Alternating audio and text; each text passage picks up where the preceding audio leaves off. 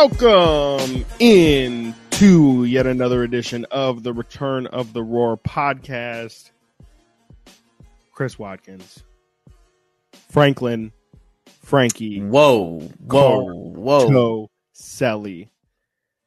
It's been a big talking point around Kings media recently is the name, the pronunciation, the spelling of one Franklin Cartoscelli. Cartoscelli? Cartoscelli. That's the right way to say it, by the way. What you just said. Really? Like official. In Italy, it's Cartoscelli. Cartoscelli. Yeah, in Italy. Yeah. Interesting. But if you ask our new coworker, Morgan Reagan, that was butchered. Cartoscelli. Yeah, that was tough. But it's okay. That's right, Morgan. I was telling you, I wish it was Deuce that messed it up so I could just be like, Deuce, what the hell, man? But it's Morgan who's so nice and is so supportive. I have to kind of like just let it slide. I can't go with Morgan. Mo Rogan. Yeah. Mo Rogan would be, we're going on with them tomorrow. Friday. Check it out. Tomorrow, Friday, 1 p.m. to 2 p.m. Chris and I will be on with Deuce and Mo. And I might have to bring up the last name situation. But Chris, how are you doing personally?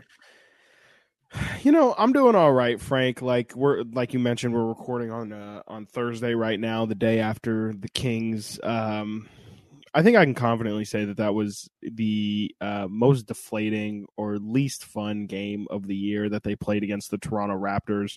Lowest scoring output of the season, 95 points. Coming off, I think the thing that really hurts, or not, I shouldn't say hurts because I'm not in pain, but the reason why the loss feels so much worse, I guess, is because it's coming off of immediately after the Grizzlies game on Monday, where arguably the Kings played their best defensive quarter I'll say defensive quarter of the season, and really one of the more fun games of the year against Memphis on Monday. Do you feel the same way about that? That it's just kind of like such a low after an immediate high, and we're also going to talk about Monty's extension as well being dropped on Tuesday. Just kind of like a huge letdown after all such good feelings. I mean, looking at it, the Memphis game was arguably the best offensive performance of the year. They shoot 55% from three. They hit 22 threes, 12 in the first quarter, 55 from the field overall, 133 points. They won by 33 points. That's their biggest margin of victory of the year. One game later, their worst offensive performance of the year. Very Jekyll and Hyde, like literally 95 points. They shoot 47% in the field, which isn't bad, 40 from three. It just was the way that they were getting those buckets and the way that they were forcing the ball into the paint. They had 19 turnovers. The Kings have turned the ball over 43 times over the past two games. It's just it's not something I want to sit here, and I think we're seeing a lot of overreaction, and that's the word I'm going to use is overreaction on Twitter about maybe the Kings aren't as real as everyone thinks they are, and the Kings were 7th in ESPN, and now look, they Kings it up after getting some respect in the national media. Look, I'm not going to let one game swing me how I feel about this team. They played against a tough Toronto defense, and Toronto's lineup is very unique. I think there's only a couple of lineups in the NBA that are like the Toronto Raptors. The Kings did have a tough time with the Orlando Magic earlier this season. They struggle with teams that have a lot of length. I think outside of Fred VanVleet, everyone else in the Raptors starting lineup was 6'7" or longer, I think. I mean, Gary Trent Jr., I think also. So you had three guys that are 6'9" or you have Pascal Siakam, you have Scotty Barnes. Chris Boucher had a big night last night. The Kings got killed in the paint. They've been beating the paint all season long. I think I was saying before we started recording that it's not something that jumps out and surprises me. The Kings have been getting killed in the paint all year long. They got killed in the paint against Memphis, who didn't have Steven Adams. They still won. They get beat in the paint last night, but turned the ball over more, and Toronto takes advantage. So it's not a good feeling. I was saying to you also that the Kings really need to do a better job of protecting home court. If you look at the standings right now, and the Kings are still the third seed in the West by games, plural. They have a 2-game lead over New Orleans. Out of those first four teams, the Nuggets are 22-4 at home. The Grizzlies are 20-3 at home. The Pelicans are 17-8 at fourth. The Mavericks are 17-9. Kings are 16-11. Is that a horrible home record? No, but the Kings where they are right now, I'm going to credit to the way they've been on the road. If the Kings are the way they are on the road over the past 5-6 years, they're bottom of the West or near the bottom of the play-in hunt for sure. So that's my biggest takeaway from yesterday, and even the past 4-game homestand. They split the 4-game homestand. They need to do a better job of protecting home court. And I don't know if you feel the same way or not, but I mean, are you personally more concerned with the one game against Toronto? I mean, obviously the whole season has shown that they need to do a better job of protecting the paint, and they need length. We know that. But are you more concerned with that aspect of last night's game, or do you just think that they need to do a better job of protecting home court, period? Because now they're gone for 2 weeks. Yeah. Yeah, I've always home court is clearly something that is a real thing, having home court advantage. You mentioned all the other, Memphis is 20-3 at home. Denver's 22-4 at home. Golden State for a lot of this season, even though they were like terrible on the road, like 4 still are on the road. 18-6. They still have a really good home record. So I think there is something very real about home court advantage. I think it's just I've never fully understood what, it's the momentum for sure. And it's creating, you don't have to create your own energy like you do on the road. Hopefully the crowd can kind of get you picked up. But, it's kind of one of those things. I'm definitely concerned about it for sure. Especially in the playoffs, when you have your home games, those are the games you have to win. You can't drop games at home and then expect to pick them up on the road, especially in the playoffs. That's just so incredibly hard to do. And you throw on top of the fact that this team is super inexperienced. That's not a formula for success. So, in the grand scheme of things, you're absolutely right. I have seen the overreactions on social media, specifically, just people feeling like after going on the 6-game win streak, for them to lose to Philadelphia without their 2 stars, for them to, that Memphis game, yes, you mentioned it was the biggest margin of victory for the Kings of the season, but for 3 quarters, that was an incredibly close game, without John Morant, without Steven Adams, 2 people who gave us fits when we played them in Memphis, and then to have the loss yesterday. It makes sense for people to kind of maybe be readjusting how they're feeling about the team coming off of such an emotional high of the 6-game win streak.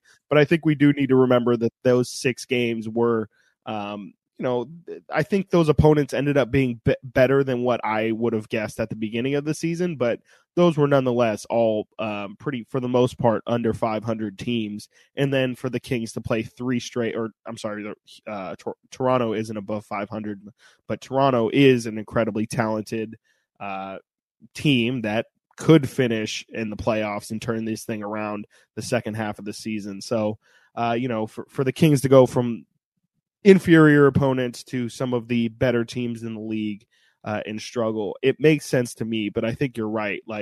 Home court advantage is absolutely something that this team needs to learn how to control. And if they want to find success later in the season, they're going to have to protect home court.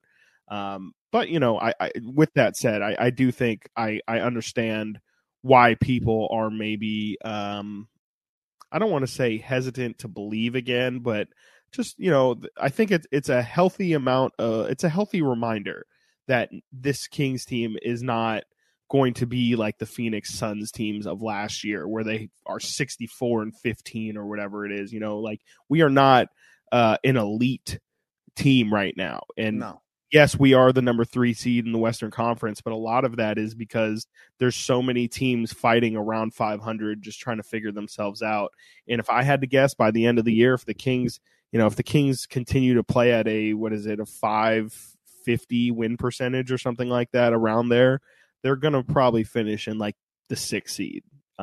So it's all fine and dandy. I understand why people are freaking out, but there are, I would say, to answer your question, I would say that I'm more concerned about the home record than the recent record. Yeah, and I'm not going to sit here and say the Kings are for sure finishing 3rd or 4th. I think at the media table last night we were talking about a lot.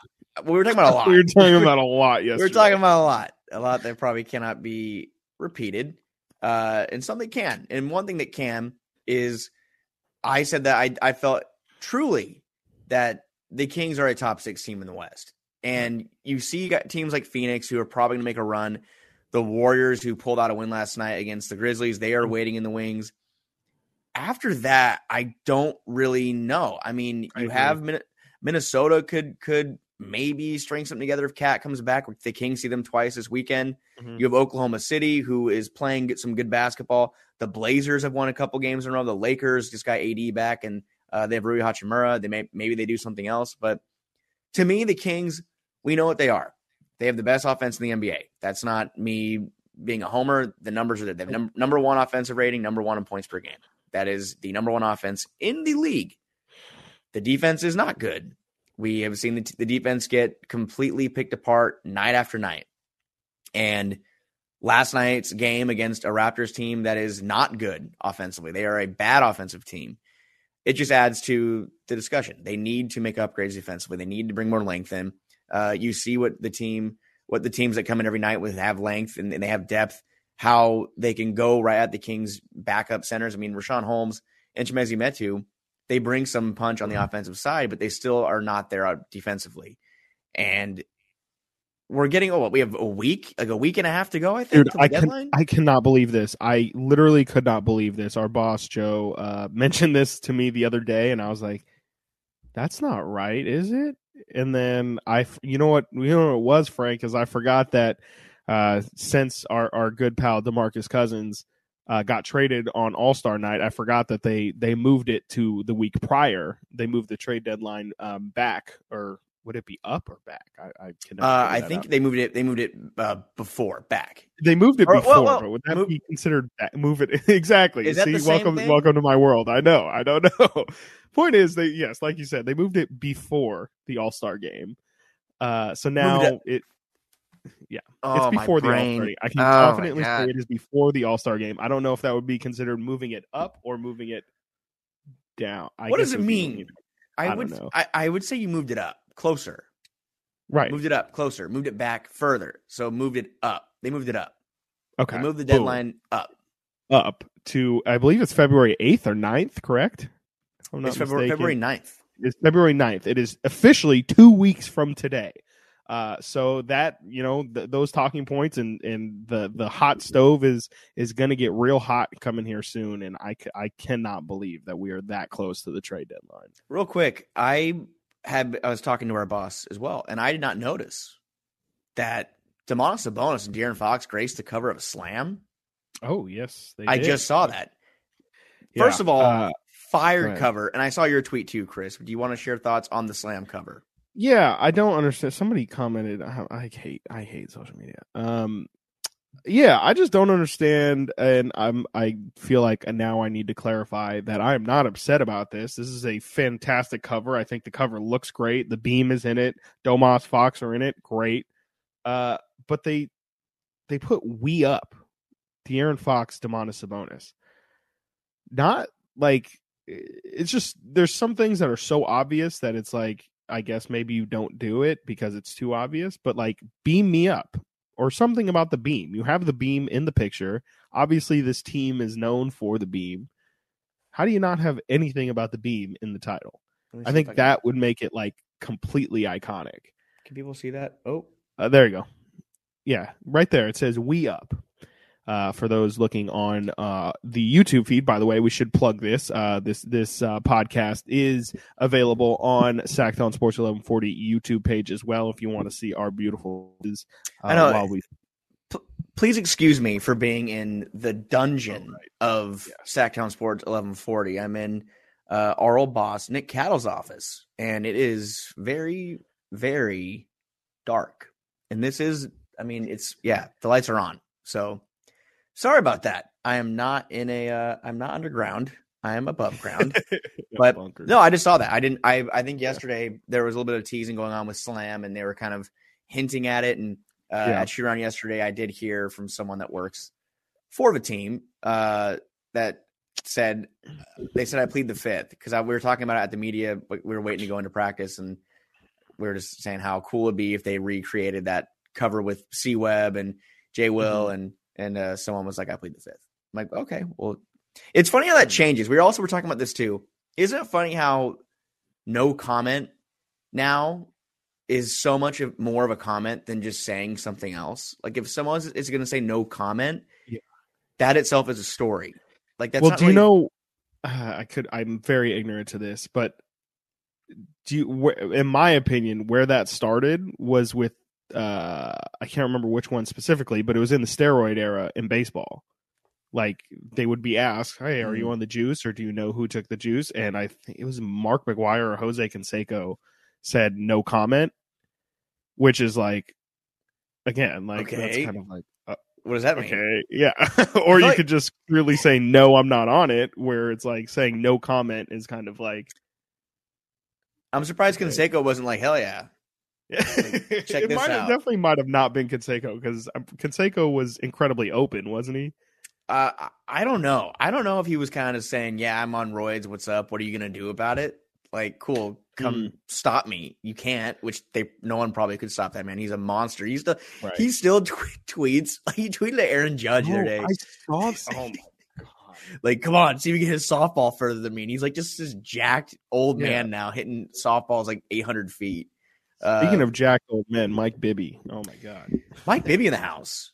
And he said he didn't even see. First of all, large man. I think you were saying, was he either joking he was going to break the cowbell when he was ringing it at center court? No, I did hear somebody say that though. I think that might have been Matt. I think he was going to break the cowbell. I love Mike. Mike is definitely top 3 favorite Kings of all time. Mike Bibby's a scary looking dude, and I'm not talking about his muscles. Just kind of looks like he's from a nightmare a little bit. Jeez, man. God. He just used to be like, he did small. not obviously used to be so swole, but like he used to just be a normal looking guy, and now he looks like a meathead. Well, I mean, he definitely probably took something that makes you, it kind of warps your appearance a little bit. Like Barry Bonds also at one point. And I know that some Giants fans listening out there are going to go, he never tested positive. Okay, well, this man was like literally 178, 180 pounds before he came to the Giants. And his hat size grew like 4 sizes. Did I ever tell you I wrote a paper about that in high school? Yeah, you did. And my teacher was a diehard Giants fan and just dragged me in front of my whole class and gave me like a D. Because he's like, well, this data you have. So just because a hat size grows, it means you take steroids. So if my head size grows, like that means I'm automatically on steroids. Maybe it's not a change in my diet or like a change in my workout routine. He's like, how many pitchers took steroids? And I'm like this 15-year-old kid, just like, I don't know. I don't know. You get a D-, get out of here. So, anyways, Mike Bibby was that Brendan Nunez who was your teacher? Dude, Brendan and his grading. We'll have to do an end of season report card episode, but he is a tough grader. He had Monty in what was an A or an A minus, and we all gave him it was, I believe he gave him just an A, which was the point of contention that I don't really understand what his logic was, but it was just easy. It's just softball. I don't know if he shared this on KP with you guys with you when you were talking about it, but Monty actually saw Brendan walking through Doco and talked to him about it. He's like, yes. Yeah, Brendan said that he was walking through Doco and Monty saw him and was like, hey, like I heard something about some grade or some kind of situation. I saw some video, and it was the video that I posted. Breaking news: KZ Okpala to the Stockton Kings for interesting time. Interesting. But yeah, Monty saw. I don't know either. I think a lot of players. Can't anybody go to G League? I think you have to only have a certain, like, you have to be in your first 3 years of NBA, of your NBA career or something like that. Interesting. Yeah. Well, anyways, Monte McNair, said he saw the video, which is kind of funny that Brendan's harsh grading got back to the man he was grading. So shout out Brendan, Professor Brendan Nunez. Speaking of Monty, by the way, yes, Monty was probably had his hands rubbed. He was like, "Oh, okay, you don't think I'm doing well? Well, guess what, boy? I'm here to stay." Okay, how you like that? Monte McNair got announced on Tuesday. I briefly mentioned it earlier. Got a 3-year extension, according to Sam Amick of The Athletic. I think Woj was the first one with the extension news. Sam broke the years. I mean, just initial thoughts, Frank. Like Monte McNair gets the extension. It it came out of nowhere. I mean, I don't think we've really even talked about it much, but it's just kind of been something that's in the air, in the atmosphere, something that's been hanging over this franchise's head for a majority of this year. When was Monte going to get his extension? Would he get an extension? Here it eventually came. Initial thoughts on Monty's extension. Yeah, I mean, it seemed like that elephant in the room all season long, and to me, it wasn't really a matter of if; it was a matter of when. I think for a lot of people, they kind of viewed it that way. I don't know if you viewed it the same way too, but look, I think that this was something that had to happen, and Sam Amick also was on with Dave and Jason this morning and said that when asked why did this happen now, why did this happen today, when you look at the success the Kings have had so far, we're 27-20. They won 30 games last year. We have half the season to go. They're on pace to win 45, 46 games. Yesterday's price is not today's price right now. So what is it going to be if you're the GM that cures a 17-year curse? And I think the Kings and Vivek Ranadive got to a point where they said, maybe they were scarred from the Vlade Divac experience because he was given a 4-year extension after taking the Kings to a 10th place finish in 2019 when they won 39 games and didn't make the playoffs. So I think that push came to shove in this situation. And there was some according to Sam, there was some behind the scenes pushing from Monty's agents. And I mean, how couldn't there be? I mean, the Kings have been one of the best stories in the NBA this season. They very well could have 2 All-Stars. We'll know tonight if Domantas Sabonis is an All-Star starter. And Monte McNair came in. And we can kind of go through some of his main transactions, but he's drafted well. His 3 drafts are Tyrese Halliburton, Davion Mitchell, Keegan Murray. He made one of the biggest, I don't want to say, can I say ballsy? Can I say ballsy on? Sure, you already said it. I already said it. One of the ballsiest trades in recent NBA history, and got dragged for it. People dragged the Kings all through summer.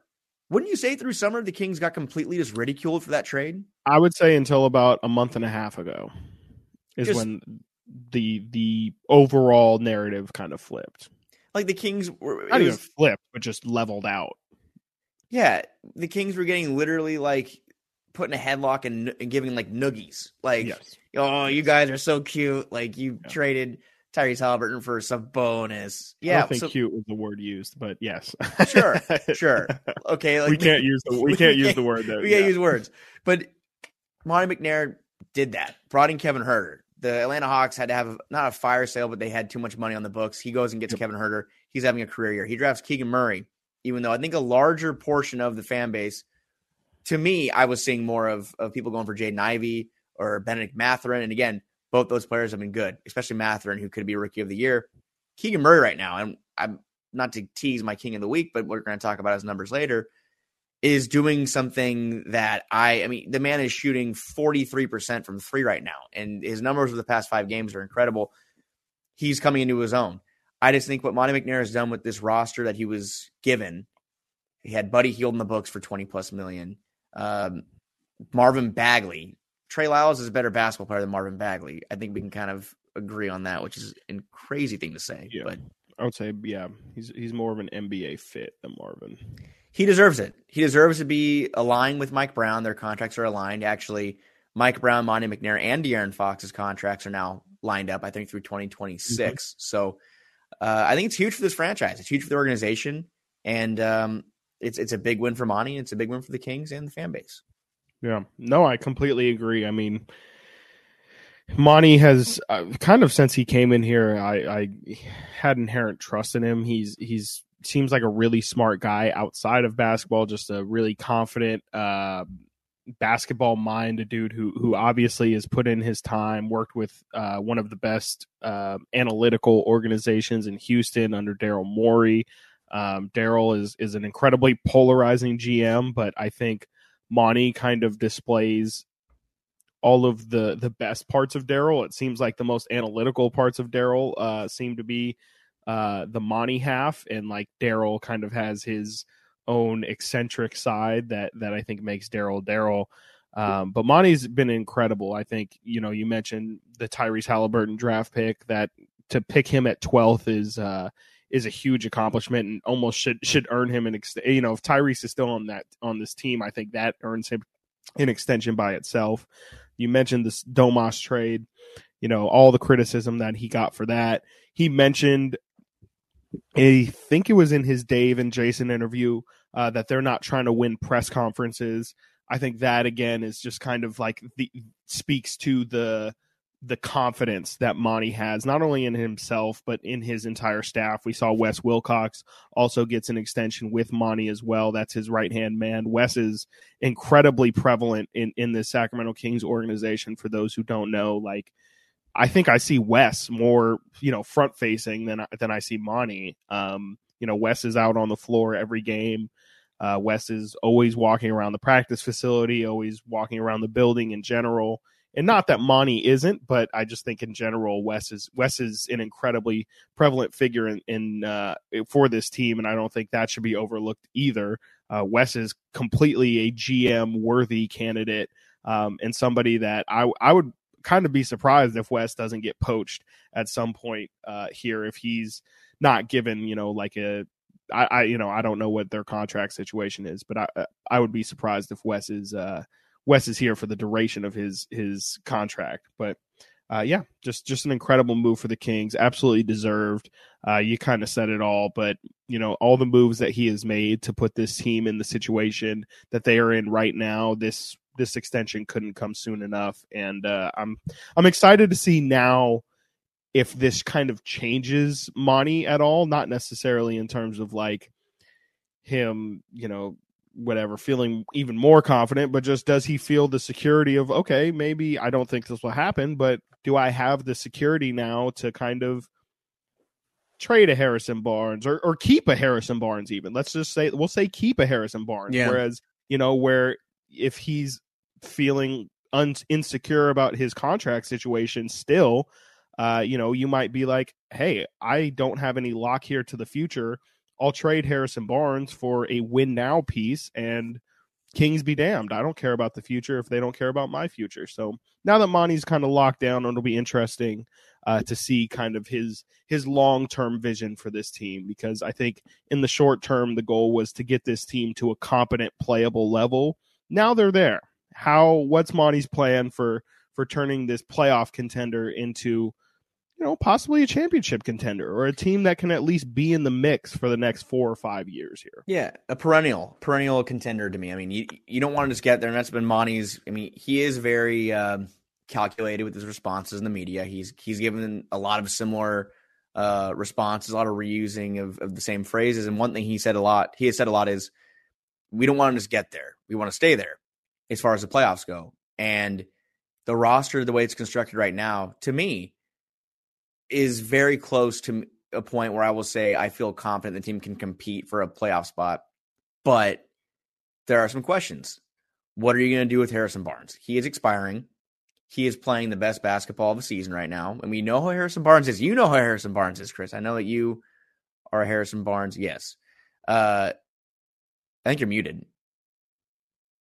Yeah, you're muted. I said, unfortunately, now is not the time to talk about bad Harrison Barnes. Not unfortunately, I shouldn't say that, because that really makes me sound like a hater. But Harrison has been incredible. Maybe a King of the Week nominee? He's definitely, we'll get there. We'll get there. I don't think we can give it to Fox or Sabonis this week, man. We got to get creative. Yeah. So you got to think. We can't go Sabonis. We definitely cannot go Sabonis. No, we can't go Sabonis. So strong, yeah. Turnovers, yeah. No, I think they have the core. They have the pieces. They have De'Aaron Fox. They have Domantas Sabonis, who, to me, I feel like we can agree it's more likely than not he signs a max extension next summer. He's going to get paid more here than he can get paid anywhere else. I think he's happy here. He has a place in Napa, which is something that I learned. Yeah, I wasn't sure about that. I don't know if they were correct about that. I feel like he might have been staying at a place in Napa and probably doesn't own a place in Napa. Maybe it wouldn't really make a lot of sense. Maybe he's a wine aficionado. Maybe. You never know. Definitely maybe, but I feel like he was just Airbnb-ing something, if I had to guess. Point is, to me, they have the pieces. Yeah. They have the pieces. They have the core pieces. But now you have to surround those pieces with guys that can add on to it. Oh, there's Jay. There's Jay Morris pointing and laughing at me. What do you want? Yeah, he's laughing his ass off. It's big for the organization, though. It's big for the Kings. One thing that also was brought up was, can this bolster like the Kings as far as how free agents view the Kings? Like you have Monte McNair locked in, Mike Brown, De'Aaron Fox. They're all under contract for years. I would imagine Domantas Sabonis, if he can get locked in soon in the next year, that'll help too. Does that make the Kings a more enticing destination for free agents? I think so. Do you think so? I mean, if they sustain their success, let's say the Kings finish 5th in the West this year. Yeah. Are they a destination? I mean, what level of player are we talking about? Are we saying like B tier? B tier. Okay. Like it's like a third star, you're saying, essentially. Yes. Or like a third star, like a third piece to this De'Aaron Fox. Could they, in theory? Sure. I think without a doubt there's a better chance now than there was before. I think like Jeremy Grant. Like if he was a free agent, he's like a B tier, C tier free agent. I think the bigger question is like, is the Sacramento tax now gone? We've always talked about how the Kings would have to pay that extra $3-4 million to kind of convince somebody to come over here. Is that gone? Because I don't think it was ever to a point, even at their maybe at their worst, but I don't think it has necessarily been at a point in the past few years, at least, where it's been like people are just straight up like, I'm not going there. I don't believe. I think that, if the money is right, anyone will go anywhere. But I think that there is a real possibility that there are vets and, players around the league who could actually specifically look at the Sacramento situation now and possibly be like, I can help that team in some capacity. Like I think I can bring maybe Jay Crowder or something like that is like, that's a bad example. He's washed, but somebody like that would definitely be more willing to specifically point out the Kings and be like, I want to join that roster. So, of course, I'm going to kind of sit on the fence and not directly answer your question, but I think that I think the Kings' reputation is definitely been rebuilt. And after the fun that they've had this year, I think it'd be tough for somebody to not want to come here. Yeah, and I'm not going to sit here and I'm not trying to get ahead of myself. Those who might be listening saying, right. They're already talking about getting BC. We're signing Michael Jordan. I just think that was all I had. We're just signing Michael Jordan. We're signing Michael Jordan. Michael B. Jordan? Yeah. Shoot. I would rather take Michael B. Jordan over 50 Cent at this point. I'm not going to lie. Really? I have not been impressed with our celebrity fan. It's just like so random to me. I don't know how we got here, but I've seen people call for like getting Brie Larson to come to a game. She's from Sacramento. Greta Gerwig, maybe. I mean, Hassan Minaj came to a game earlier this season. Am I missing anybody? I mean, those are definitely the main ones. Dusty's been at quite a few games, but I don't think Dusty's really like a figure, like Brie Larson or something like that.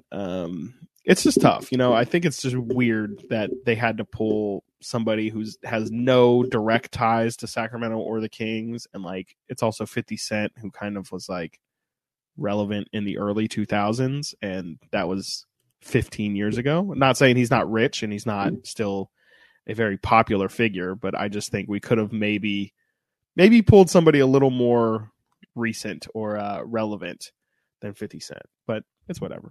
I digress. It really doesn't matter. Well, they'll look around. Maybe they'll find someone more local. For the playoffs, though, all those Sacramento celebrity. I mean, I'm trying to wonder which celebrities would come to a Kings home playoff game. Probably like Eric Armstead. Right. Minaj will be Hassan Minaj will be there. Nicki Minaj. Nicki Minaj, maybe not. Dylan Carlson from the Cardinals will probably be here. Logan Webb from the Giants. Logan Webb will be there. Afungo will be there. Afungo will be there.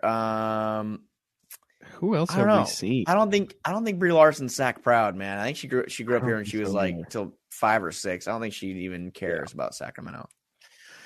That's I wish interesting. Aaron Judge like cared more about Well, not I mean, the Yankee I fan of me, but I would hate this, but doesn't Aaron Rodgers allegedly like the Kings?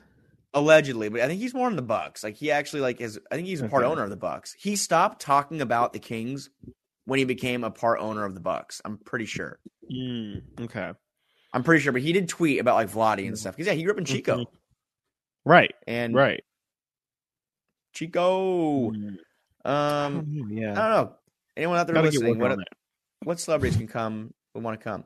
I don't have too much more. I just want to point out that tonight we will know if Domantas Sabonis will be an NBA All-Star starter. There have been some votes. Some out there in the voting process have come out and declared they voted for Domantas Sabonis as a starter. JJ Redick voted for Sabonis. Zach Lowe voted for him. Sam Amick was the other one, voted for him as a starter. And it makes me wonder, because JJ Redick was anti-Kings for a while. Zach Lowe's pretty neutral. And Sam Amick, I think he's very kind of guarded and close about how the positivity about the Kings. He's very like, I don't know, they're not really quite there yet. They could fall out. He's realistic. I'd say he's a very realistic Kings, not personality, but it's like different branches of the voting process. Yeah. Voted for Sabonis. So it makes me wonder who else out there that's kind of like neutral would vote for him, because as far as who's more deserving, if Anthony Davis were to make it over him, that'd be, at this point, I would be pretty upset because Davis has missed a lot of time. So there's a possibility. Tonight at 4. Yeah, I think you hit the nail on the head right there. I think durability is going to be the thing that probably gives Sabonis the starter nod. Honestly, I think if we can kind of mock it up in our heads, like it's going to be Jokic. He's making the team. Luka's making the team. LeBron Steph might not. LeBron's making the team. Longevity. There's 3. There's 3, and then it's kind of like a Ja, a Steph. Or Domas. I saw Shea got Shea. Well, 3 forwards and 2 guards. So one guard's Luka. The one guard's Luka. 2 of the forwards are LeBron and Jokic. Yep. So it's really just the other forward spot that Domas is fighting for. I think, which kind of has to be him. It's got to be him, or you can't give it to Lauri Markkanen, who's on a worse team. Who, his numbers are for sure good, but I think Domas's overall numbers and the popularity, frankly, people like to say that the national media doesn't talk about the Kings. National media don't say nothing about the Utah Jazz. No. So, we get a lot more notoriety than them. Here's Zach Lowe's ballot. His ballot is Luka, Shai Gilgeous-Alexander, Nikola Jokic, sure, Domantas Sabonis, LeBron James. Now, the reserve locks, he has 2 guards, Steph and Ja. Those have nothing to do with Sabonis. Right. That's going to be pretty much Luka, and then it'll be either Steph or Ja. I think it should probably be Ja. He's probably played more than Steph. He's missed a lot of time with the shoulder, but he'll make it on the reserves. But if it's Sabonis or Lauri Markkanen, and if you want to go with the Salt Lake City aspect of it, no.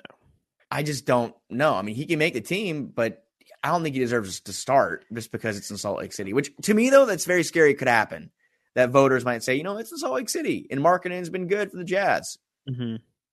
But a part of me is thinking that it's very realistic that Sabonis is a starter. The question of does he deserve to be a starter and will he are two different questions. He absolutely deserves to be a starter, but this is all political. All the voting's political. How crazy is that lineup, though? Regardless of the other guard that's selected, just a Luka, LeBron, Domas, Jokic lineup is got to be the greatest passing lineup that you could probably assemble, right? It's a bummer because I want to see it in action, but we're not going to because did you see how they're picking the teams? Yes. Oh my God. It's going to be like at school. I want they're literally going to pick it right before the game starts.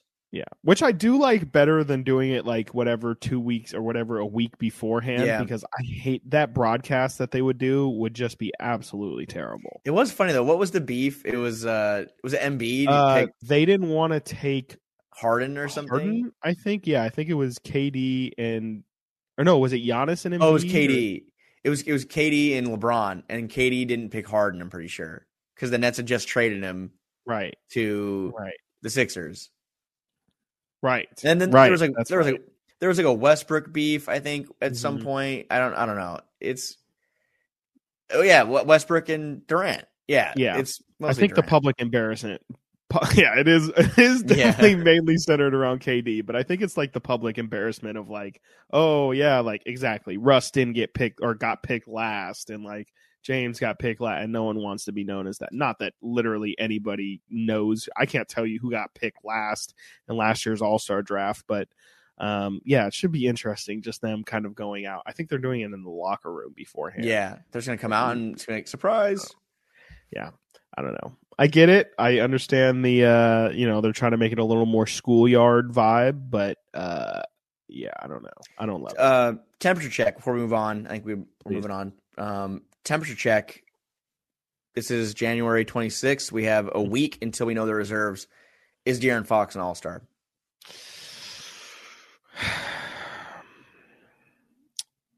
I wouldn't say he's hurt his case. I don't know if he's necessarily helped his case in the past couple weeks. It still kind of feels like the vibe is all-star replacement.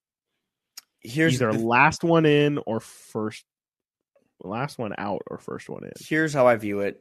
If the voting's still happening, he's not going to make it. If it already happened, he might make it because Damian Lillard is like the name we're hearing alongside him. And Dame dropped a 60-piece last night. So if they're voting, if people are voting this morning and they're sending them out tonight, I don't know if he's going to make that ballot. Recency bias is very real, like with some of this stuff. 100%. Yeah.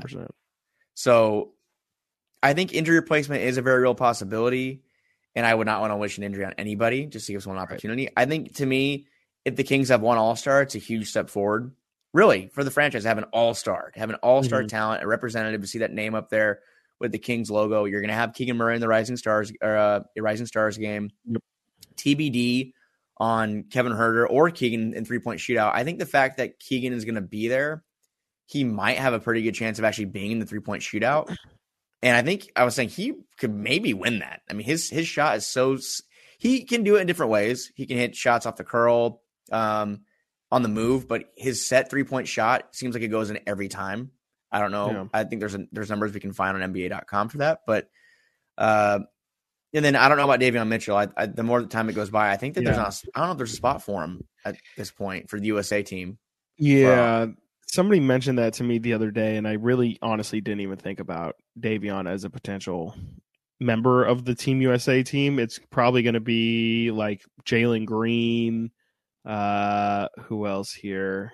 I think we pulled it up last week, but I can't remember either. But I can do it. I can do it again. 2022 Rising Stars. Yeah, Jalen Green. Cade Cunningham is gonna. Cade's out. He's out. The roster. Cole Anthony. I think he was a sophomore. Yeah. That's World. I really can't think of many guards in the past two drafts. Is Scotty? He might be Canadian, but no. Scotty is American. Wikipedia had the. Yeah, sorry, I look at stuff. Jose Alvarado. Does he count? Is he a sophomore? I think so. I don't remember him before last year, so very interesting. Franz Wagner will be on World, I think, right? Yeah. Chris Duarte, I don't think he's played much this year. Chris Duarte, right? Maybe there is a spot for him. Nemhard, I think. Bones Highland, Scotty Barnes. Bones might be in his third year, no? He's a rookie. He was a rookie last year. Really? Yeah, he's only 22. Wow. I don't know. Point is, the Kings will have some representatives. We'll know tonight about if Sabonis will be an all-star. Tonight is in Thursday night. Fox, a week from today. And Sabonis, if Sabonis is not announced tonight, will be hopefully selected, one or both, next week. Yes. and everything else is kind of unfold. Again, Chris and I are planning on going to All-Star Weekend. We think that we're pretty locked in. I think we're going to be there, so that's exciting. Mm-hmm. And other than that, I don't know. Kings have won 7 of 9, and I'm not going to overreact and say this guy's falling. 7-game road trip. How you feel about 7-game road trip? Not great. I mean, the opponents are about not. I don't want to say as easy as they get, but in terms of 7-game road trips, it's pretty light in terms of the opponents. They had a brutal road trip earlier in the year. This is not that. 2 games against Minnesota, 2 against Houston, New Orleans, Indiana, San Antonio. You know, you gotta kind of feel like if the Kings lose 3 games, if they go 4-3, it's kind of like a not disappointment, but you don't feel great about it. I think 5-2 is kind of the benchmark where it's like, all right, we took care of business there, and we're feeling good. But I think that there's definite potential for them to go 6-1, 5-2 for sure. I expect them to split probably the series with Minnesota. And then who knows when you're going against the Pelicans, who the hell knows what team you're going to go face on that. Zion will not be playing. Zion will not be playing. Know that. We do know that. So I think I'm going to kind of piggyback off 5-2. If they go 5-2, they come home with a 10 games over 500 record, 32-22, going into a back-to-back against Dallas, which I was telling you, I've had that circled for a while as far as like the biggest crowds of the year.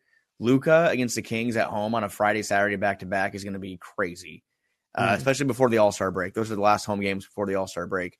I need 5-2 for this team to make me feel comfortable. Anything else, I could live with 4-3, but anything else, I'm going to be a little, not concerned, but they need to beat Minnesota. They need to take at least 1. They need to sweep Houston, and they need to beat Indiana, who's in shambles right now. Indiana, I think they've lost, 9 of 10 or something like that since Tyrese went down? Tyrese went out. I think Tyrese is still going to be out for a bit longer. I hope he plays. No, he's going to miss that game. I need 5. I need 5. That would also put the Kings at 16-11 for the season on the road, which would be an incredible road record. There is only 2 teams right now in the NBA, both in the Eastern Conference, that have that good of a road record. Boston 17-9 right now, and Brooklyn 16-11. So if the Kings could do that, we talked earlier about the Kings protecting home court. If you're that good of a road team, I mean, not saying you don't need to protect home court, but that's going to be a really good way to have a ton of victories at the end of the year. If that's the Kings, one of their things this year is being a good road team, it's a pretty good thing to have. It's pretty good. If you can win on the road, which they've proven they can so far, not bad. Absolutely. I think I agree with you that I'm kind of I didn't have too much to say about this week, so I think I'm feeling good about the episode. Do we want to do awards? Give it. Yeah, it's your turn. I need you to start us off this week. I'm intrigued to see who you're going to pick. Well, we mentioned. No, I know that you're going to give it to Keegan. No, you can take him. If you want him, take him. I am going to take him. Take him. That's all I needed was I can the pivot. Okay to take him. Okay, I have reserves. Good, good, because Keegan has really I told I think Brendan yesterday. I have seen more from Keegan in the past 2 weeks in terms of career development than I feel like I had seen from him all season. Not that necessarily he was playing poorly by any stretch leading into these past couple games, but just the expanding of his game has expanded so much in the past 2 weeks. I feel like putting the ball on the ground, attacking the rim, finishing at the rim, drawing fouls. And I've mentioned countless times how his defense has improved, especially on the weak side, coming over, drawing charges as well, leading the team in blocks. Keegan has just been so good this week, and really longer than a week, and it's really started. I've officially started to reevaluate how good I think Keegan can be long term.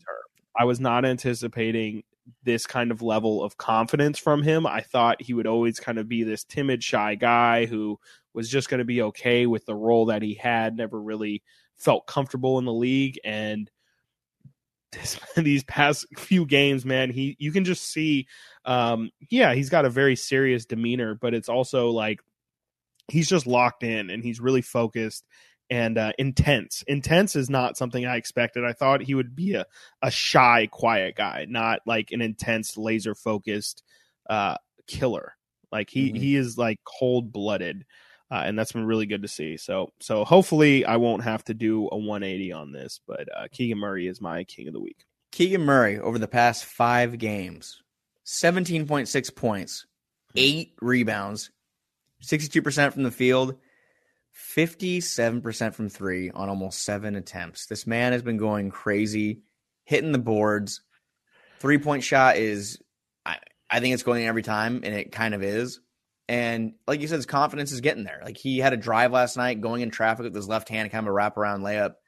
And it kind of surprises you seeing him move that quickly and be that athletic, because you saw it in college. Like when I watched him in college, just envisioned someone completely different, like a killer, like a guy that was just like a bad man, a guy that was going to go out there and just like take over games and be super aggressive, because that's what he was in college. And in the NBA, he hasn't really been that. And then when you hear his demeanor and hear how he speaks and carries himself, he's just kind of a guy that kind of is, waiting off in the corner and just spotting up. But that's not really the case right now. He is taking a huge leap forward. The Kings have needed it. And alongside Harrison Barnes, who may or may not be my king of the week, they've been a huge part why the Kings have won 7 in the past 9 games. I mean, the shooting has been so huge for the Kings, and they get to surround Fox and Sabonis with guys like Murray, Barnes, and Herter. They're all shooting around 40% from 3, and Keegan right now, to me, is showing he's one of the best 3-point shooters in the league. That's why he deserves to be in 3-point shootout. And now I hope he is. I'm kind of pivoting off of Herter needs to be there to Keegan. Herter could be there too, but if Keegan is going to be there, let him go shoot off the rack. He'd love that. He'd be very excited to shoot 3-pointers. Very excited to be always here. Something I watched growing up, and it's just a cool opportunity to be able to participate. I think I could. Are you going to win, Keegan? Absolutely. Maybe. My king of the week. Your favorite player, Brennan's favorite player, a confirmed, not washed, Harrison Barnes, who has been playing so well. The extend HB conversation has come back. You mentioned the Monte McNair situation. Maybe now that Monty is locked in, Mike Brown's locked in. Harrison Barnes is a very, very smart man. Definitely probably calculated in what he wants to do for the rest of his career. I think that maybe this improves the chances that he will be here longer. I think the Kings should look into that as well. I mean, you have to make sure you can get better than what you have to make sure that the replacement for Harrison Barnes is better than Harrison Barnes. That's been the biggest topic of conversation since HB rumors started floating a year or 2 years ago. Your replacement needs to be as good or better. And I don't know if there is that out there right now. The Kings could try to go find Jeremy Grant this offseason, maybe get someone else of that caliber. I just don't know if it's going to replicate what Harrison Barnes has brought to the locker room. And I just think that he's a huge part of his team. I think that Mike Brown said he's the heart and soul of his team. Well, he's been the heart and soul of the offense for the most part. Him and Keegan have been carrying the Kings. Harrison Barnes, I'll go back a little further even. Since January 9th, Harrison's averaging 21 points per game, 57% from the field, 57 from 3. That's 9 games. This man has been going, and again, to even kind of bring up a little bit, the last 7 games, 22 points per game, 60% from 3. It's just, no matter how you want to slice it, no matter how many game span you go back, for most of January, he has been one of the best scorers. He was runner-up, I think, for one of the runner-ups for Western Conference Player of the Week that Sabonis won. It just kind of is when all these things are going right for the Kings. You have Sabonis, who was playing well. Fox was playing well for a pretty good stretch there. And even last night, even though the turnovers were there, he finished almost the double-double. Things are clicking for the Kings right now. And again, Harrison Barnes has been a huge part of that. I'm not going to let one bad game deter me from how good I feel about this team. But Harrison Barnes and Keegan Murray both playing together in unison, because the biggest problem before was usually only one is going at a certain time. Mm-hmm. They're both going. And the biggest problem with the Kings now is the bench. Malik Monk struggling, as we have. I don't think we've talked about that at all either. But no, not much really to talk about that. HB's been great. No. Malik's not been great. Yeah, no, I think HB has been fantastic. I mean, I really, it's been well documented how I feel about Harrison Barnes, and I will, I always promise I will be the first to admit when I'm wrong. And Harrison has been fantastic. He has made himself, like you mentioned, just unmovable from this team. I think what he provides, like you mentioned, off the floor as well as on the floor, he's a very steadying presence. He's a pro. He's a dude that the Kings are someone like him the Kings are going to need if they're going to make any sort of playoff run. They need someone who's been there before. Now, granted, Harrison didn't play well when he was there before, but he is still somebody who has been through those battles. And somebody who is at the point of his career where he is going to take these things incredibly seriously. And you would have to imagine, hopefully, that in those games, Harrison Barnes is going to be there when the Kings need him most. So that's, I think, to your point, Harrison Barnes, we've said it countless times, but if you're going to get rid of Harrison Barnes, you're going to need some other version of somebody who does the things that Harrison Barnes does. And the problem has just been consistency. And really, since the turn of the year, he's been incredibly consistent. He's had double figures in every single game of this year. That's something that has just been a problem with Harrison routinely throughout his career, where he'll have these 20-point stretches, and then all of a sudden for 2 or 3 games, he'll have 8 and 10 points. But he's been incredibly efficient, which has been huge for the Kings this season, because like you mentioned, they just have so many different options of Keegan and Malik and Domas and Fox, and all these guys have to get their shots. Harrison's never going to get over 10 to 12 shots in a game. So the fact that he can remain efficient and really turn his entire season around, because it was the Harrison Barnes mystery at the start of this year, trying to figure out what the hell happened to his game. He couldn't make shots. He just didn't look himself. And now he's so hot. He's been so hot for about a month now that his numbers are finally starting to look back to normal. And he's actually kind of putting together an incredibly impressive season, statistically, yet again, where he's just right back into his 15 points per game, 5 rebounds, shooting just under 30 or 40% from 3, 48% from the field. This is a guy who, if you would have checked 2 months ago, those are low 40s from the field, low 30s from 3. And him shooting above 50% from both the field and 3 for about a month and a half now. It's been kind of crazy to see, because it's like the most extreme high and low of Harrison Barnes's career. So still kind of on brand for him, but I'm very, very happy see him playing so incredibly well right now, and hopefully it doesn't fall off. Yeah, I mean, his December was bad. 31% from 3. I mean, we're talking about a 20% increase in 3-point shooting here. And the confidence is there, and the volume is there. I mean, he's not shying away from the opportunities. He's a veteran. Harrison knows how this goes. He did hint at maybe growing out a playoff push beard, but he said it would only be for home court advantage. So remember, he tried doing that a couple times. It didn't work out. But yeah, his beard is not. Yeah, he did try and do that. What, 2 years ago? I think he did it last year too. Past 2 years he did it, I think. Yeah, it has not worked out well either. No, it hasn't. I think he signed a deal with like a shaving company though when he shaved it off. But I asked him, and he said that maybe for home court. So yeah, that's he's got a real scruffy beard. Like his is not. I don't want to say patchy, but it's just a little. I don't know, not the cleanest. I can't even grow a beard, so I can't talk. It's not fun. I can't grow a beard. Anything else? Nope. I think that's it for me, as my camera kind of goes out of focus. No, I'm good. I think it's been a pretty up and down week in terms of Kings basketball. I think, we met an emotional high and then the emotional low as well. I think it's kind of, we're really starting to feel like these are the dog days of the NBA season. We're really in the heart of this season in the 40 to 50 game stretch here.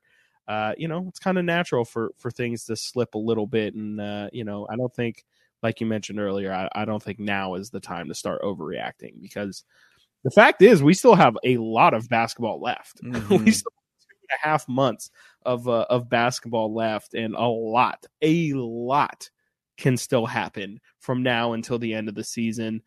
You mentioned the trade deadlines in 2 weeks. I imagine next week will probably be pretty heavy on rumors and if the Kings should make a minor move, if there's maybe potential for a major move. It's all pretty quiet right now, but I definitely suspect that things start ramping up this week. Do you have any final closing thoughts? Kings are good. I'm not going to overreact to one loss. They're a good team. Moving sucks. I've been moving for the past week, not having a fun time. Yeah. I'm already there right now. I have to go do more today when I'm done with this. Got to move out of the old house still. Got to pick up a TV, which is fun. We're getting a new TV. Got to go see a fridge guy. No, man, but the Kings are good, and they are honestly close to me to really solidifying themselves as a team that is there. They need to create a little more separation. They're doing it. They have a 2-game lead from third to fourth. I don't know if they're going to be third or fourth when the season's over, but creating that separation between themselves and, in my mind, the 7-8 is huge to me. They need to continue to grow in that regard. And just to kind of peek where they're right now, just a little update, because I'd like to know. I don't know how far away they are from the 9th, 10th seed. Right now, they have a 4.5-game lead from being out of the playoff picture completely. That's a pretty good cushion in NBA terms. I think about things a lot in baseball terms, looking at standings, as far as if you're 4 games back in baseball, you could close that within 4 days. Right. NBA is a little different. If you have a 4.5-game lead or a cushion, that takes probably 2 weeks, maybe 2+ weeks to close that gap. Yeah. So the Kings need to keep pace. Really just keep pace. I don't want to say play 500 basketball and just kind of plateau to the playoffs. I want more. Like I said, I want 5-2 on this road trip. But barring, and I'm knocking on wood, barring injury, they are a team that should be there in my mind in the top 6, top 7. So I'm feeling good. I'm feeling confident. Until I have a reason to really feel bad, which I know they opened up the year with a 4-game losing streak. They had a 3-game skid a little while ago. Those are really the only big blemishes. The Kings have been very good at winning 2, losing 1, winning 3, losing 2. They keep taking steps forward, and they haven't ever gotten to a point where they've been treading water for too long. They are 7-3 over the past 10. They have the best offense in the NBA. Their point differential is 3rd in the West as well. They're in a very good spot. So don't let one bad game deter you. Can I ask you one possibly dumb question? Sure.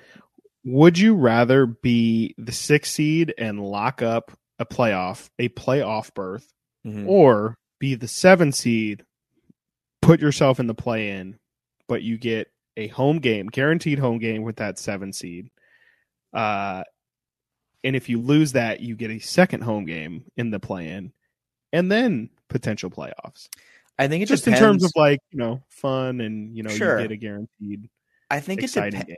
It depends on who the 1 and 2 are. Like if they were going to be the 7 right now and they won that game, they get Memphis. I don't want Memphis in a 7-game series or Denver. I'm not that afraid. I don't know. I think the Kings match up better with Denver than they do against the Grizzlies. The Grizzlies really 100%. Fully healthy have just completely dismantled the Kings. The Kings won by 33 the other night. Got to hand it to them. I mean, the Grizzlies are still a tough team without their best players, but I don't know what happens if Ja and Adams play. I'm not trying to make headlines here, but I don't think the Kings are mentally tough enough to go against the Grizzlies. No, they need to be tougher. That's also like another, I guess, conversation to keep an eye on is they need to be tougher. They don't really have, they have Malik had gotten into a scuffle with Garrison Matthews at one time. I don't think I've ever seen Sabonis got mad at a ref last year. Like that's the only person he kind of bumped him. Right. I want to see more bite from this team. I want to see more fight. Not like gotta fights. Put Alex Len out there, bro. But there you go. Put Alex Len out there. Alex like the enforcer. Was it like in hockey, like a goon, a guy you just throw out there to go fight somebody? Yeah. I don't think I want to answer your question. It depends. If it was Denver in the 2 seed, I'd probably be like, I think Denver Kings would be a fun series. I don't know if the Kings would win it. I'm not saying they'd win, but I could see it going 5-6. Memphis, I don't know if it goes 5. I don't know. With everyone healthy, Steven Adams, Desmond Bane, John Morant, I don't know. I don't think the Kings are that caliber of a team. They're good unless the Kings you never know. The Kings might make a move where we're like, whoa, they're way different now. Maybe they go pick up Plumlee as a backup 5 and an impact defender at the 3-4 spot at the bench. You never know. Maybe they make a whoa move, because that's what Monty's been doing. Monty's made moves where the Sabonis trade was out of nowhere. Fox was supposed to be traded a year ago. I mean, we'll kind of reflect on that maybe next week, but Fox was the name that was like, he's gone. Kings are going to be moving somebody, and it's not Halliburton. So you never know what could happen. But I think hosting a playoff game or a playing game would for sure be fun. And in my mind, they're going to get games at home in the postseason. It's just, where is it going to be? I refuse to think otherwise right now, which is a crazy thought process, I know, but I refuse to like sit here and worry and think it's going to fall apart. When they start losing games, I'll deal with it then. Yes. That's my advice to myself. That is great. I co-sign that 100%. Let's not start freaking out until they give us something to freak out about. We're scarred. I mean, I think fans are scarred, don't you? Like, things have been going wrong for so long. It feels weird to be like, it's just the number 3 seed in the West right now. And the fact people think that we can still fall out. The fact that I just said, like, can we fall out to 7 right now from the 3 seed, I think is telling. And, you know, I think that there is a healthy amount of awareness that you can have that is a possibility, but for it, you know, that's at this point, that's probably in under 15% of a probability, right? Something like that. No, I mean, again, off the this is one algorithm, whatever you want to call it, playoff probabilities. Right now on basketballreference.com, the Kings are projected to finish 3rd in the West, 47 wins. They have a 97.3% chance of making the playoffs. They have a 75% chance of winning the division. I think they still have a 4-game lead in the division, if I'm not mistaken, which is 3. It's 2.5. 2.5. So that's falling. So that the Clippers and Suns are coming. So, Warriors too. I don't think it's realistic that 75% number is accurate, but the Kings do have the advantage if they don't play the Warriors again. They do play Phoenix and the Clippers, I think, 3 more times apiece. So that is one to keep an eye on. But enjoy it. Enjoy the highs. The lows are the lows, but until the Kings are really in a position where I'm talking we've lost 4 of 5. Yeah. That's when I'll be like, oh, maybe they are in trouble. But until then, they have answered every time they've lost a game. They have responded. Right. We're going to see on Saturday if they can do it again. Yeah, I mean, I'm feeling good about things, and you know, like you said, we'll just we got a kind of easier road trip than it could have been. So yeah, if the Kings start losing games here, then maybe we can be concerned. Yeah, let's wrap this thing up. Yep. Well, we kind of already have multiple times. For Frankie Cartoscelli. I need to start playing the music. I can't end without playing the music. Tune into Kings Weekly on Saturday. Yes, thank you all so much for joining us today. You can check until noon. You can also check us out on Deuce and Mo on Friday, and I believe every Friday moving forward from 1 o'clock to 2 o'clock. That should hopefully be the funnest time of the week. Looking forward to that. And yeah, I think that's it. Kings don't play until Saturday. Again, that will be in Minnesota. And then again on Monday, again against the Minnesota Timberwolves. For Frankie Cartoscelli, my name is Chris Watkins. Thank you all for listening.